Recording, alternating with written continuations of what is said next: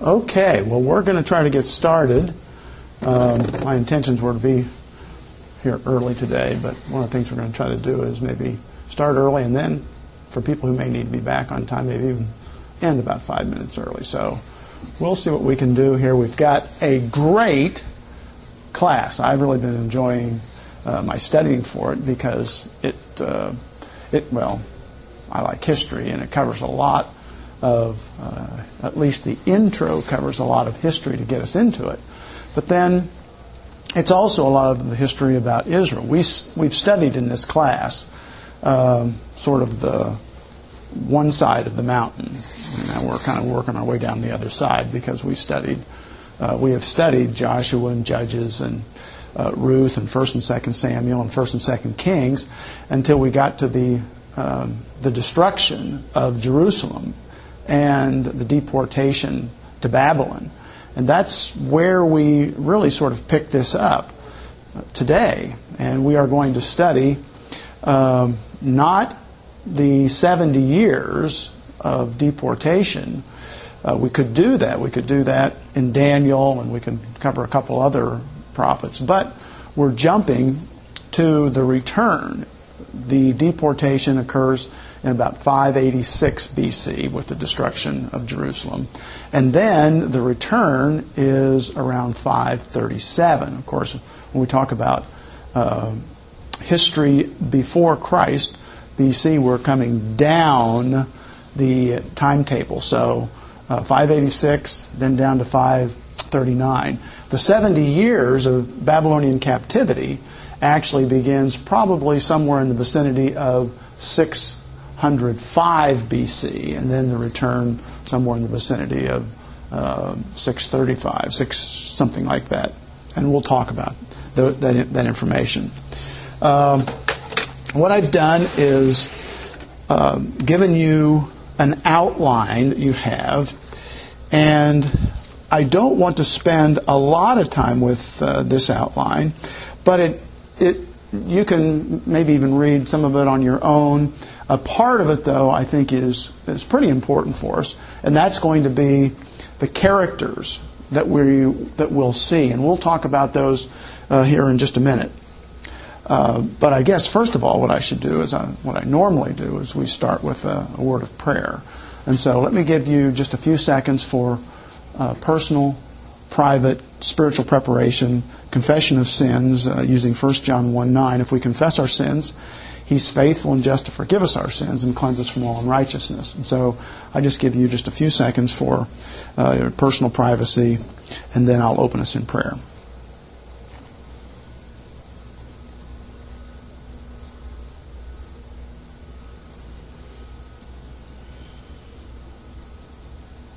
Dear Heavenly Father, we're thankful for the Word of God that we have to study. We're thankful for the historical content that is there. We pray that we would understand why it's there, because it's there for a purpose. It's not just a history book.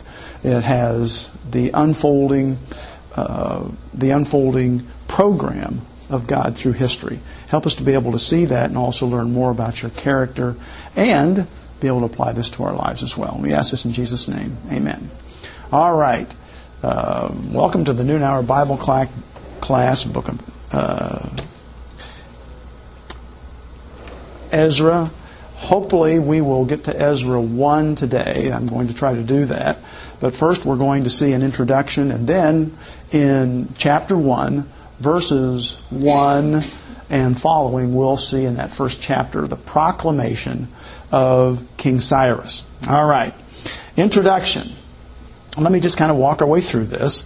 The book of Ezra is a remarkable witness to God's faithfulness to His people. Together with Nehemiah, Ezra describes the events leading to the return of the Judeans from captivity in Babylon and the discouraging experiences of that small community in the harsh world of the Promised Land. But through every experience, God proved Himself faithful through the leadership of Ezra and Zerubbabel, and we'll see Zerubbabel early on. Ezra is mentioned here because that's the book. But we're going to see that Zerubbabel and the priest that goes with him, his name is Joshua, are going to be the focus of the first part of the book of Ezra. And then Ezra comes in during a second group that comes from Babylon. So the first part is Zerubbabel, then we have Ezra in the second half of the book of Ezra, and then in Nehemiah, we have Nehemiah who comes with the third group. And I'll show you, I have a diagram of that for you as well. So through the leadership of Ezra and Zerubbabel in Ezra, and Nehemiah in the book of Nehemiah, God fulfills His promises announced by His prophets to restore His people from Babylon, to build the temple at Jerusalem, and to renew their hope that the Davidic kingdom would be restored. And so God has promised them a kingdom, and they were disciplined for these 70 years, but God is faithful and He's bringing them back. In the historical setting, the setting of the book is, again, the post-exilic era, and that's how we describe the period of time post-Babylonian exile, post-exilic era, when the faithful Israelites were returning from Babylon to Judah so that they could establish their temple worship. One of the first things they will do is they will build the temple. The first thing, of course, they will do when they arrive, in chapter 3, we'll see that they build an altar. And then they're going to build the temple. After they build the temple, a little bit of the city will be built around it, and then Nehemiah comes to build the walls around Jerusalem.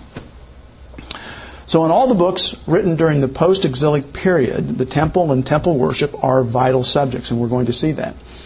These include 1st and 2nd Chronicles, towards the end of them, although 1st Chronicles is really written, 1st and 2nd Chronicles we believe are probably written during the post-exilic period, but of course they're the history of the fall of the Judean line,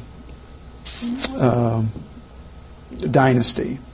So 1st and 2nd Chronicles, we'll see Ezra, Nehemiah, Haggai, Zechariah, and Malachi. All except Esther, in which the people were unfaithful to the command of the Lord, given through Isaiah and Jeremiah to return to the land after captivity.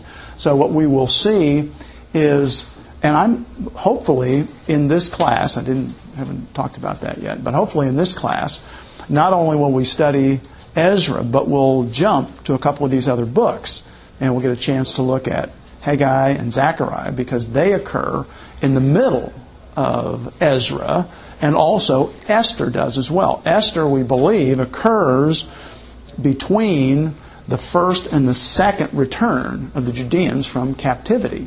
So that's a very interesting place. It's an interesting story. And let's see, the deportations to the land. The people who returned to the land of promise were publicly acknowledging that they believed God would reestablish the nation and usher in a time of kingdom blessing. There were 3 returns from Babylon to the land of Israel. Time for me to see if I can get us to my slide here. All right. There were 3 returns from Babylon to the land of Israel. In 538, and this is a slide that I pulled out of the Bible Knowledge Commentary, and it's going to say 535. 535, 538 is the approximate time. So the 3 returns, 538, 458, and 444. So those are the 3 returns, and you can see them. The first one is under Zerubbabel, the second one under Ezra, and the third one under Nehemiah. So this is a wonderful graphic. It also shows us where these other books fall. Haggai, Zechariah, and Esther. Esther, in this, we believe, falls in this gap of about 57 years here. And you can see that this first period for the temple being rebuilt, it takes actually quite a while for them to get the temple rebuilt. And that would naturally be so. There was some obstruction. They were forced to stop building for a while after Cyrus dies and his son is on the throne. Cambyses is the name. We'll study him here in a minute. Doesn't appear to support them. But when he dies and his son comes to the throne, Darius I, then they're able to begin to build again. And the temple is not dedicated until 515. So it takes a while to get this temple built. And then then Ezra comes, and one of the important missions that he has is the reform that needs to occur within Israel, within the state of Judah. So there were 3 returns from Babylon to the land of Israel, 538 or 535, 458 and 444 BC, just as there had been 3 deportations from the land of Babylon. And hopefully you might remember some of those, or maybe you'll remember them after I mention them. The first one was in 605 BC, and 605 BC is when Daniel is deported. In 597 BC, and by the way, this is Nebuchadnezzar. Nebuchadnezzar makes the first deportation in 605 BC, and it's a deportation that is almost a warning. There's no destruction of Jerusalem. It's just a warning. So we're taking hostages back to Babylon. You need to be subservient to us. Well, that didn't work. So in 597, Nebuchadnezzar comes back, makes another deportation, and that deportation is with Ezekiel, takes Ezekiel back to Babylon. And Ezekiel's ministry is from Babylon. That's where his ministry, like Daniel's, is outside the land. And then when Jerusalem is destroyed by Nebuchadnezzar, he comes back in 586, destroys Jerusalem. That's the 3rd deportation. The first return was led by Zerubbabel, and we see this in Ezra 1:6. We're also going to see it in Haggai and Zechariah. In 538 BC, the building of the temple was of vital importance for this group. The second return was under Ezra, and we'll study that in Ezra 7:10 in 458 BC. The people needed reforming. They needed to return to their covenant obligations. The third return was led by Nehemiah in 444 BC. Nehemiah's concerns were to rebuild the walls of Jerusalem and, as in Ezra's time, to lead the people back to obedience to the Lord. The book of Malachi was probably written in Nehemiah's time. The events in the book of Esther occurred between the events recorded in Ezra 6 and Ezra 7. And this is our chart, the post-exilic chart that we have here that I wanted you to see. All right. Now, there's going to be 5 groups of Jews during this period. The first group are going to be those that remain in the land. And those that remain in the land are going to be instrumental for the book of Esther. They remain in the land. So the book of Esther is written about those Jews. Those who were exiled to Babylon. So those who were exiled to Babylon are those who not only will remain in the land, but they're going to be ones that come back. So, and those who remain in the land and those who remain in the land, meaning the land of Israel, land of Judah. Got ahead of myself here. So the first group here, those who remain in the land, are those who remained in Judah. Now, we don't know how many there were. We know that from the first, second, and third deportation, that really what Nebuchadnezzar was doing with his first deportation was taking a lot of the sons of the leading citizens, so that the leading families would want to be subservient or loyal to Babylon. Didn't work out. He comes back, takes another group. And so with each group, he's peeling off a layer of the leading citizens until he finally, in 586, really takes back most of the upper, if we have an upper or lower and middle class, and probably takes most of those back. There are still some people that are left in the land. Of course, they were maybe scattered during the war effort. But there are still people in the land of Judah. We don't know how many. When Zerubbabel comes back with this first group, they'll encounter some of them, and then Nehemiah encounters even more of them with the third return. But there were people still remaining in the land. Then those who were exiled to Babylon, who went in those 3 deportations, those who returned to Judah from the exile, and that's the 3 that we have right here. And then we have those who fled to Egypt. When Nebuchadnezzar comes the second and third time, there are going to be those people, and even some who went to Egypt from northern Israel.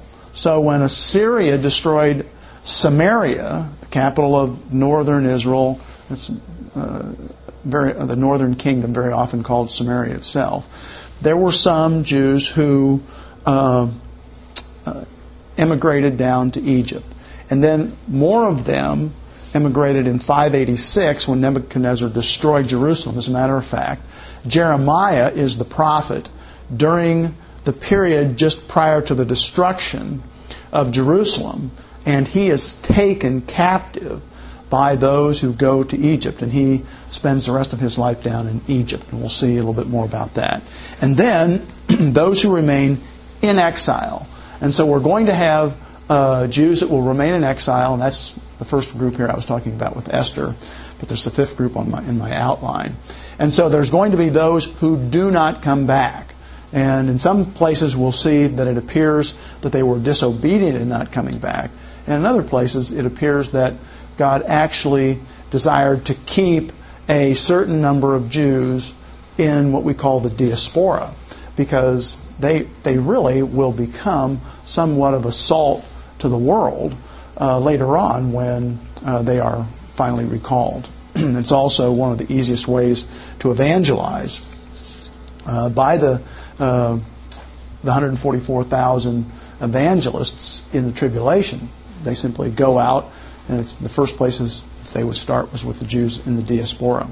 All right, the author and the name. The book of Ezra does not name its author, so it's not named, but Jewish tradition ascribes the book to Ezra along with the books of Chronicles and Nehemiah. We'll see that there is not 100% agreement with the Nehemiah. It appears that there could be a single author there, but probably the preponderance of people believe that Nehemiah is the author of the book named for himself. Modern scholarship generally agree with this tradition. Despite some dissimilarities, Chronicles, Ezra, and Nehemiah form a connected work. The themes of the temple and the Levites and the focus on lists appear in all 3 books. In the Hebrew Bible, Ezra and Nehemiah are together as one book. Thus it seems that one author compiled all 3 books. So it's possible. The fact that Ezra is the principal character of major sections of Ezra lends some credibility to his authorship of this book. Ezra participates in the events described in the second half of Ezra, chapters 7 through 10, as well as in events described in a portion of the book of Nehemiah, chapters 8 through 10. So we'll see that what's possible, and I think probably more possible, is that Nehemiah takes from Ezra and copies that into his scroll, as we would say, because he would be writing on a scroll. Both passages are written in the first person and provide detailed descriptions. Such vivid descriptions point to an eyewitness as the author. It's generally agreed that these chapters at least were drawn directly from Ezra's memoirs. And then I say, however, there's a strong support for Nehemiah to have authored the book by his name. On the other hand, the first half of Ezra records events that occurred nearly 60 years before Ezra returned to Judah. If Ezra compiled the book, he had to consult other sources for those passages. So that's correct. If Ezra only arrives 458, then we have a period of time that he does not witness. So he received that data, that information from someone else. The date of the book. And of course, I'm going to be speaking now mostly about Ezra, not Ezra and Nehemiah or Chronicles. But it's possible that Ezra could have written all three of these books, and if he did, he probably started first on Chronicles, although we think that Chronicles, 1st and 2nd Chronicles, were probably written somewhere in the vicinity maybe of 450. It's possible they could have been written even later than that. But if 450 in here, not there, would be in here. If he just writes Ezra, it's possible that he wrote it around 450. So the book of Ezra covers two distinct time periods. Chapters 1 through 6 covers the 23 years from the Edict of Cyrus, which is going to be about 539, to the rebuilding of the temple in Jerusalem, 538 to 515. Or, excuse me, the edict is actually 536, and we'll see how that starts. Chapters 7 through 10 deal with the events from Ezra, after Ezra's return from Babylon, 458. The two exceptions are Ezra 4:6, which refers to an event in the reign of Xerxes, and verses 7:23 in chapter 4, which parenthetically include a letter written during the reign of Artaxerxes, the son of Xerxes. The time of writing of the completed book could not have been earlier than about 450, when the events recorded in 10:17 through 44 took place. Ezra was a contemporary of Nehemiah, and if he waits until the end of Nehemiah to write, if he's a single author, then of course it would have been later. The text, nearly a fourth of the book of Ezra, was written in Aramaic. The rest was written in Hebrew. The Aramaic sections, 67 of 280 verses, are right sort of in the middle. Chapter 4, 8 through 6:18, and chapter 7, 12 through 26. And what's sort of fun is that when I was in seminary, we not only took Hebrew, but we also took Aramaic, and we translated these sections. So this is sort of a welcome home for me as I go through those sections. The material in these verses was mainly copied from official correspondence, for which Aramaic was the standard language. It was the lingua franca, as we say, the coin of the realm of that day. The purpose and content. The books of Ezra and Nehemiah are one work in the Hebrew Bible. Now, because it's one work in the Hebrew Bible doesn't necessarily dictate that it's written by one author. But what it indicates is that it's probably written very close together. So Ezra could have been writing the book of Ezra, and Nehemiah could have been writing his book, and they're just simply merged on one scroll or a couple scrolls. And that's how we would find these books. Later on, I mean, when we think of writing and think of epistles or books, we would think somebody sits down and writes this book, and then maybe rewrites it or corrects errors, or somebody reads it and corrects it. But that's not how it worked. They really sat down and they would write it on a single scroll, and because they didn't have numerous scrolls, they would have somebody would make them a scroll, and they would start writing, and they would fill the entire scroll from the very top to the bottom, and they'd leave out spaces, and they'd write in capital letters. And so it's just a long list of letters that anybody who spoke the language could see where the divisions in the words were. But they would write right up to the bottom of the scroll, or if they finished and there's part of the scroll left, then somebody who might be copying another scroll. So we might have Ezra, a scribe is copying the book of Ezra, and he copies it, and he gets, he finishes the book of Ezra, and he has maybe some space left. So he doesn't let that go to waste, or he's not going to cut it off. He just starts copying Nehemiah right in behind it without even missing a space. Well, he might give him a space or two. But so we have these scrolls with the books just completely filling pages. So anyhow, they're one work in the Hebrew Bible and should be studied together for a better understanding of the return. And we plan to do that. the return of the Babylonian exiles to Jerusalem. The combined narrative presents the story of the exiles' return in two time periods, each marked by two prominent leaders. Rebuilding the temple under Zerubbabel and Joshua the priest, which is 538 through 515, and restoring the worship of God and rebuilding Jerusalem's walls under Ezra and Nehemiah. Nehemiah would be the priest, Ezra would be the priest during the period of time that he's there, and Joshua was going to be the priest during the time of Zerubbabel.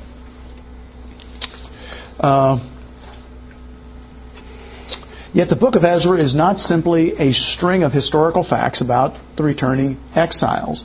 Instead, the narrative shows how God fulfilled His promises announced by the prophets. He brought His people back from Babylon, rebuilt the temple at Jerusalem, restored the pattern of true worship, and even preserved the reassembled community from fresh relapses into heathen customs and idolatrous worship. Through the prophets and leaders, He had called, the Lord had preserved and cultivated a small group of returning exiles known as the remnant of Israel. So we have a remnant that's coming back. Those are going to be the survivors that are going to start the nation of Israel again. The extraordinary reality of God's promised restoration of His people, and we'll see this in Jeremiah 27:22, is recorded in detail in the book of Ezra. The remnant did not merely return to the devastated ruins of Jerusalem. They came back with a hope placed in their hearts by God to rebuild the nation. With godly determination, they rebuilt the temple. Then the Lord sent Ezra and Nehemiah to exhort them to obey His law wholeheartedly. While the people were rebuilding Jerusalem's walls, God was rebuilding their hearts so that they would truly obey and worship Him. The restoration of the remnant was a complete restoration. The message for Ezra's day, as well as for our own, is that the God of Israel is faithful to His promises. He will completely restore His people when they come back to Him. All right, I've used an outline here, and you can see that it's really a very simple outline, and this I'm not going to go through in detail, but we can see the first return and the rebuilding under Zerubbabel is chapters 1 through 6. The second major outline, head of the outline, is the second return and the reform under Ezra, and that is chapters 7 through 10. And what I hope to do in the middle of chapters 1 through 6 is actually go over to Haggai and Zechariah, and we'll see portions of those. Haggai's a little shorter, so we may even be able to read that book in its completion.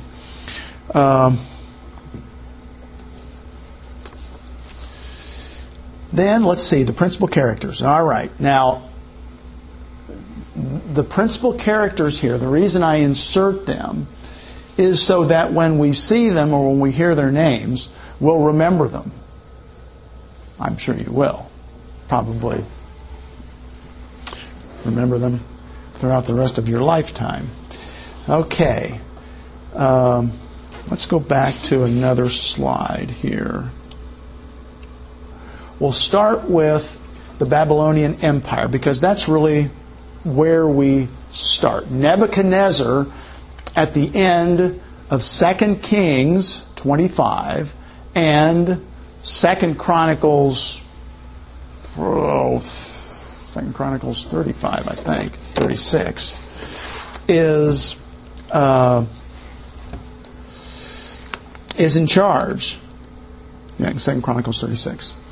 So, first of all, Nebuchadnezzar, he reigns from approximately 605 to 562 BC.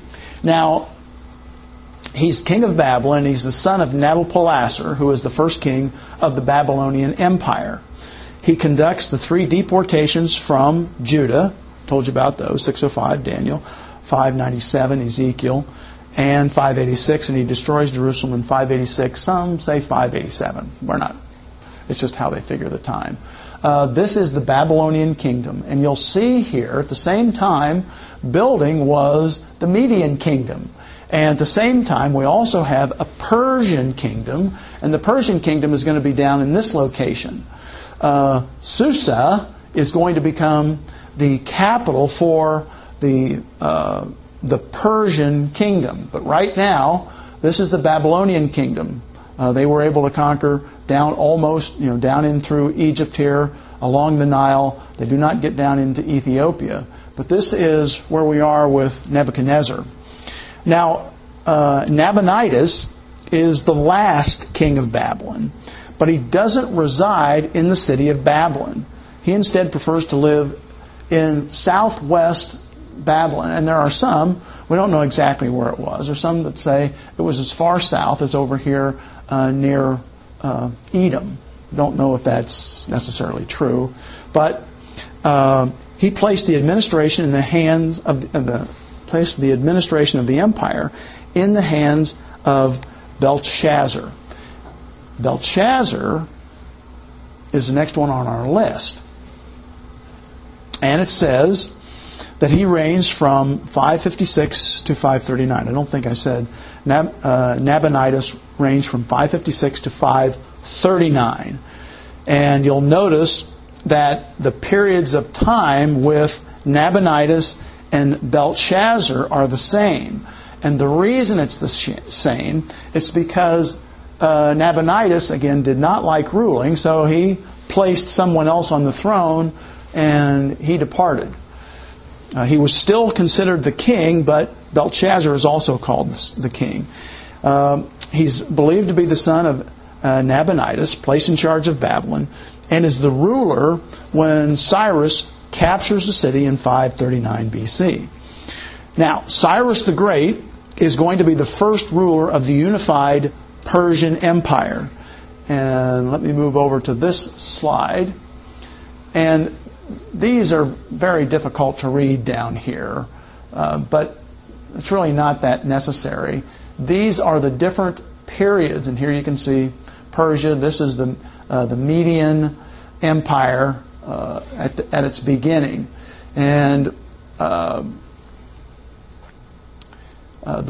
this is the heartland of the Persian Empire when Cyrus ascends to the throne of Persia. He will then conquer Media, adding it to his empire. He then comes over here and conquers Lydia.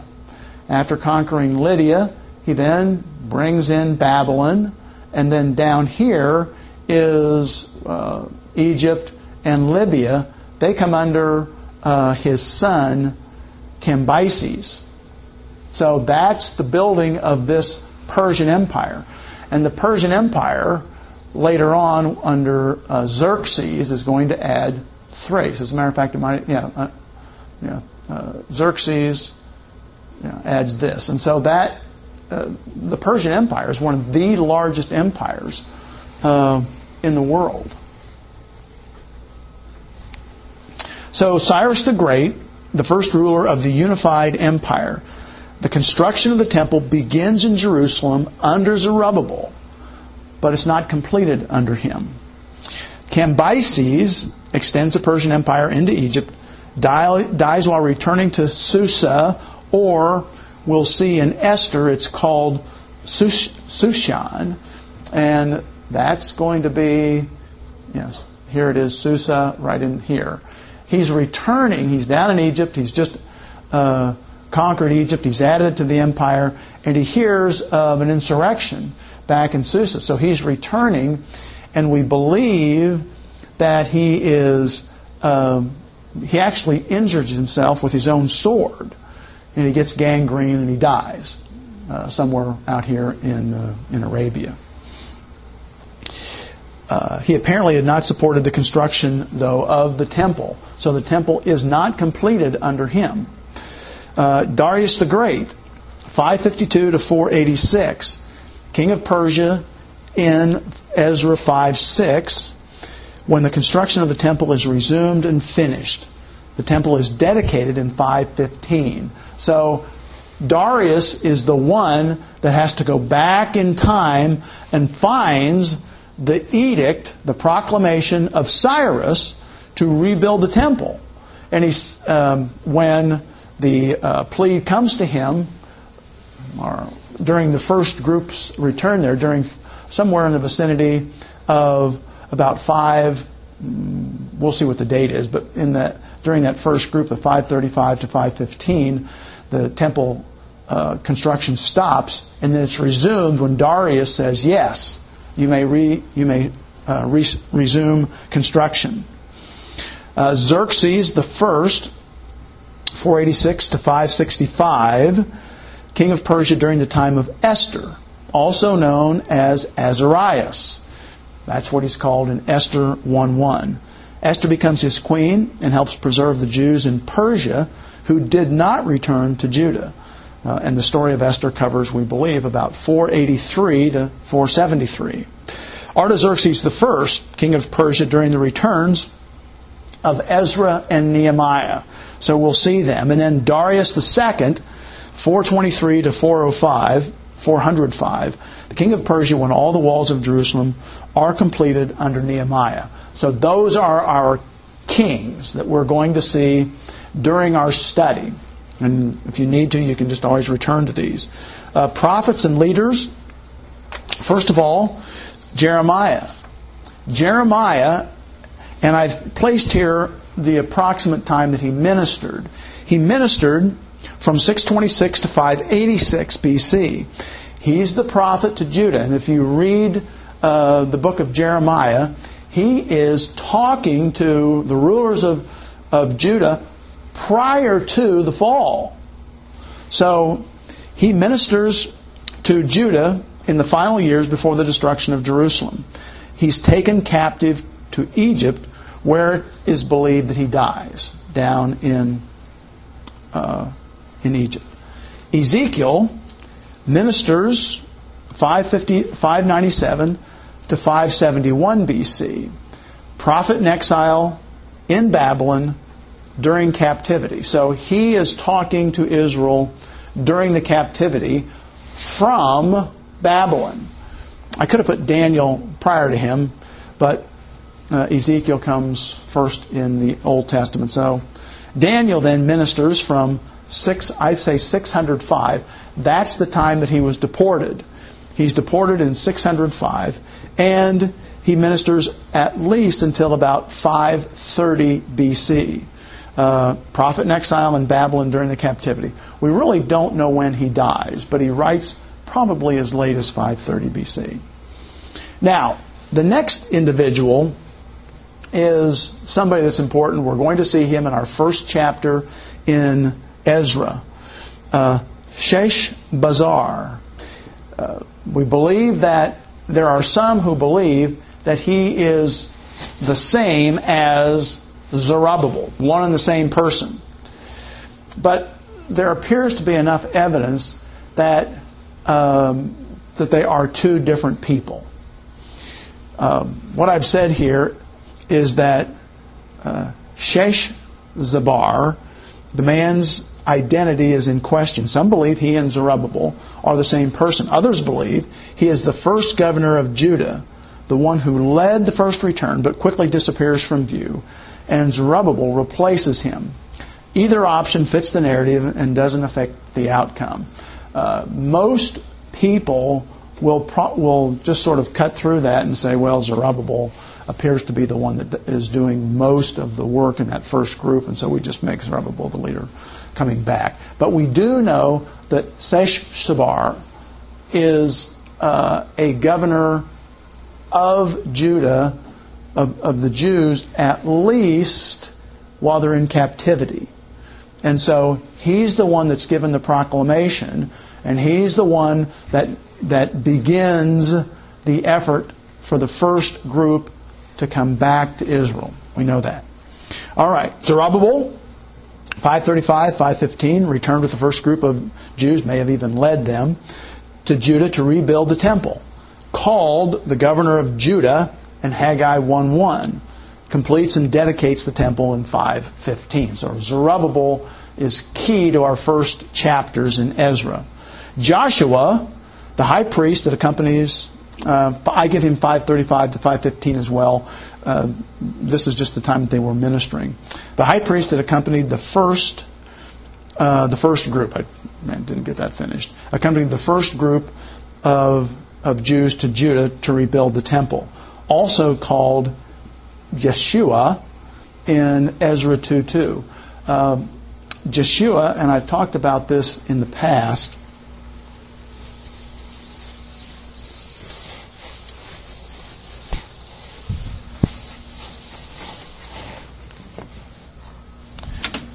is that the transliterated word from Hebrew into English for Joshua is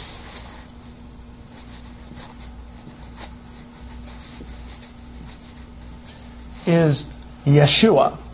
And that's also the name for Jesus. We use the term Jesus because we take it out of the Latin. But you'll very often hear your Jewish friends who are believers that will not pronounce the name. There's no reason that they don't do it, but they don't say Jesus. They'll say Yeshua. Now, because of German influence, the Y became a J. So Yeshua is what we'll often see in our text. And as a matter of fact, in Ezra, we might as well open our Bibles to Ezra, where we're supposed to be. In Ezra 2:2,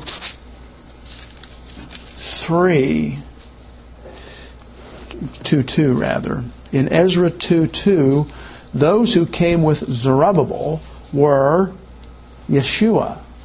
And so the name Yeshua very often in English is going to be pronounced or said as Joshua. So what we have with these words is the Hebrew word we would normally pronounce Yeshua is going to be translated either translated Joshua into English. But in our English translations in the New Testament, because we have a Latin influence, instead of pronouncing Jesus' name Joshua, we pronounce it Jesus. And in a way that gives us a little bit of a distinction between Joshua in the Old Testament and Jesus in the New Testament. But really, it's Yeshua in Hebrew and Joshua in English. And it means he saves. So Savior is very often how it's then. Well, if we get a translation, Savior. I enjoy doing that. I know that your eyes glaze over. But I think it's kind of important so that when you have a Jewish friend, very often called a Messianic Jew or a Jew who is a believer, they very often will use the Hebrew name, Yeshua. Yeshua. If it's pronounced Jeshua, you just simply know that that's where that German influence is in our translations. Instead of a Y, they put a J there. And that is the name for Jesus in our English text. But in the Old Testament, it's called Joshua, English translation Joshua, and it means Savior. Okay, that was Joshua, 535, 515. Ezra. Finally, getting to Ezra here. 458 to 420 BC. He's the high priest who leads or returns with the second group of Jewish exiles to Judah to institute legal and social reforms. He's the author of the books of 1st and 2nd Chronicles and Ezra and possibly Nehemiah. Then Nehemiah, 444, 432 BC, leader of the third group of Jewish exiles to Judah to rebuild the walls of Jerusalem, author of the book of Nehemiah.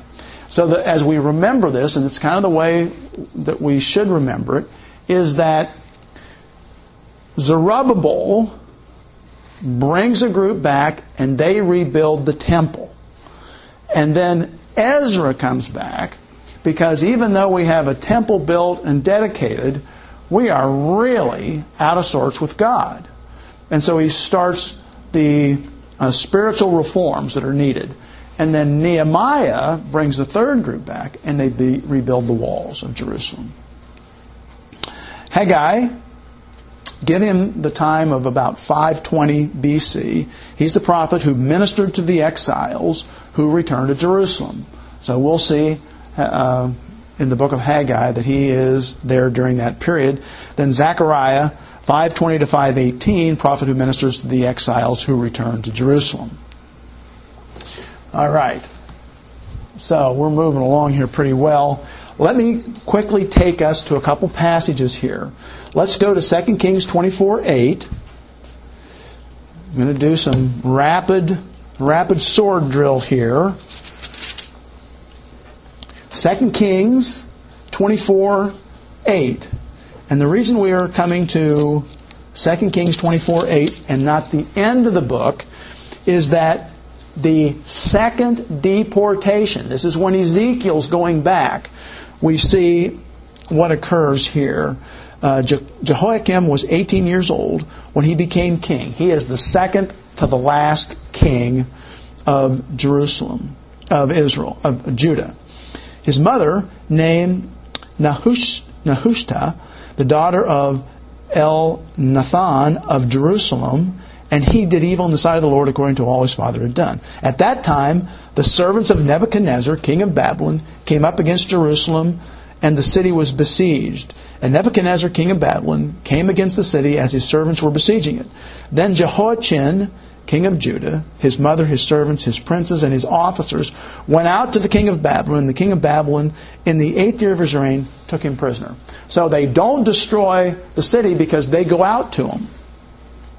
And he carried out from there all the treasures of the house of the Lord and the treasures of the king's house, and he cut in pieces all the articles of gold which Solomon king of Jerusalem had made in the temple of the Lord, as the Lord had said. You may remember during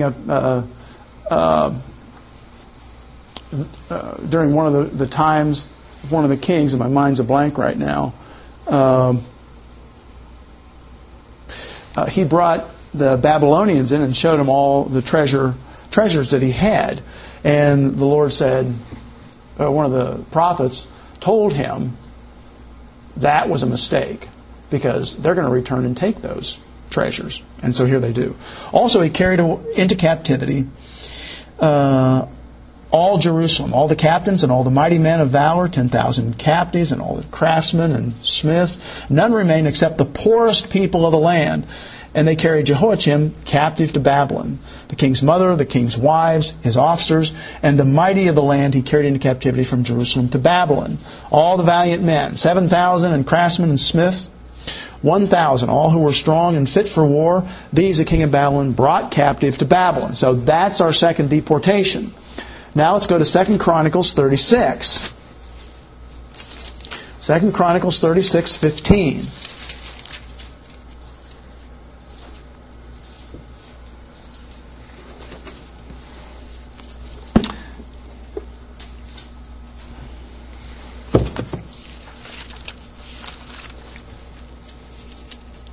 Okay, that was Jehoiachin going into captivity.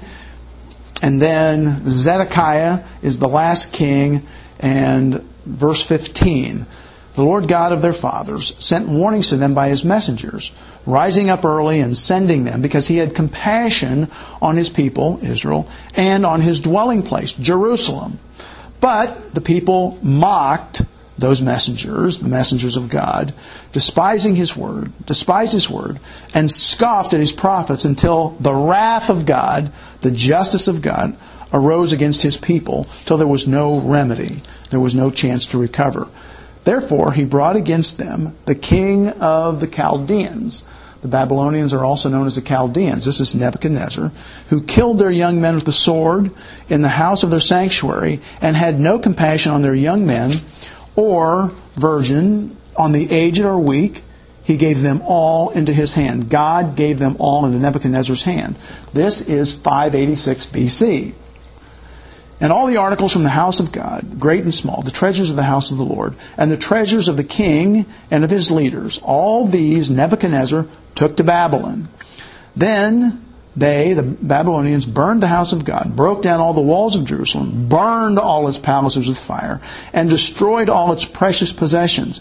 And those who escaped from the sword he carried away to Babylon, where they became servants to him and his sons until the rule of the kingdom of Persia, to fulfill the word of the Lord by the mouth of Jeremiah, until the land had enjoyed her Sabbaths.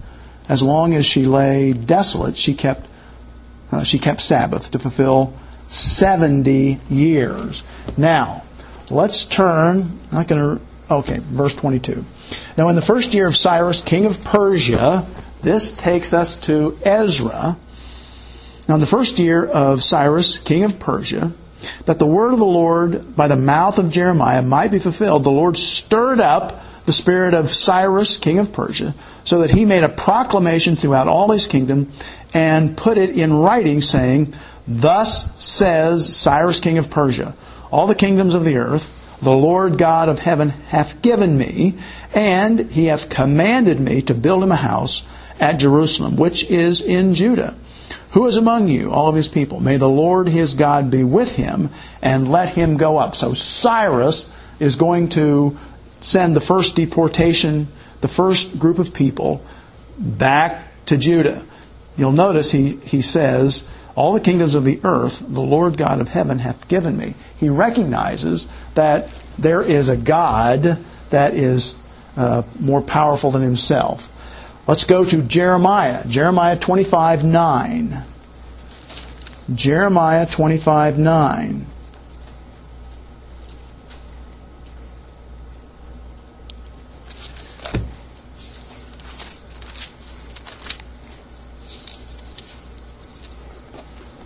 Jeremiah 25:9. This is Jeremiah, and remember, Jeremiah is the prophet that is bringing the word of the Lord to the Jews in Judah prior to 586 BC. So this is a prophecy.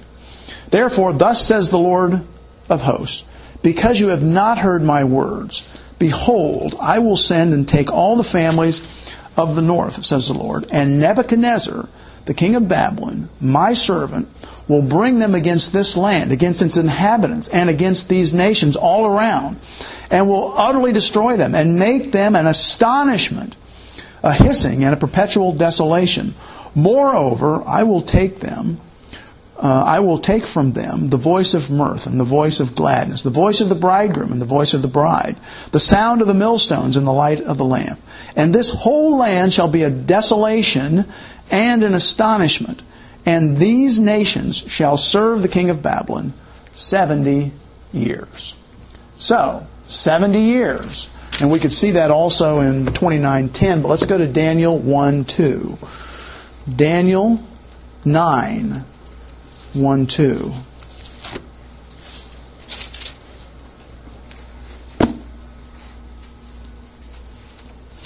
This is in about 538, 539. We're going to see that Daniel is working in the first year of Darius, the son of Azarias. Azarias here is Xerxes, of the lineage of the Medes, who was made king over the realm of the Chaldeans. In the first year of his reign, I, Daniel, understood by the books the number of years specified by the word of the Lord through Jeremiah, the prophet, that he would accomplish 70 years in the desolation of Jerusalem. So Daniel knows, he's aware of what Jeremiah has said back in the land. He's aware of what's been said, and he says, 70 years, I'm going to start figuring this period of time. There's 70 years, and we're supposed to be returning to the land. So, let's now go to Ezra. had all this fun, but we need to get started. I want to get started in this book. Ezra. Book of Ezra, verse 1. Ezra 1, verse 1. And what we're going to see in the book of Ezra is that we start the book of Ezra the exact way that 1 Chronicles 36 ended. Now, in the first year of Cyrus, king of Persia, this is somewhere in the vicinity of 539 BC. So about 539 BC. And remember, we're working down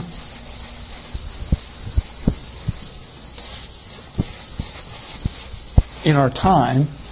So we're coming from 600 BC this way, and we come to 539, and then depending upon the timing, the first group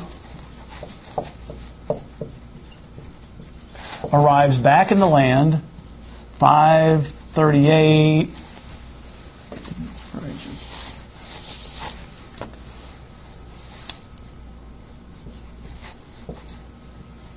538, or some would say 535. So this is the way that we're moving in time.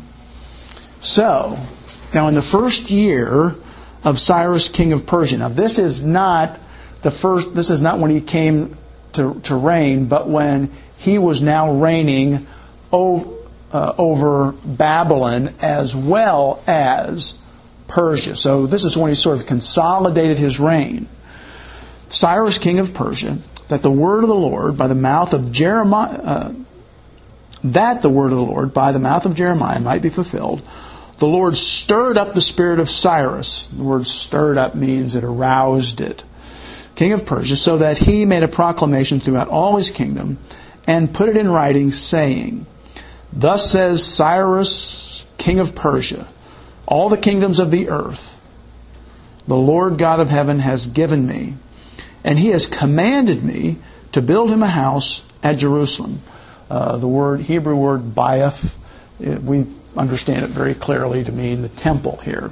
He's building him a temple, which is in Judah. Who is among you of all his people? So he's looking out at the people and he's saying, who's here that can go back?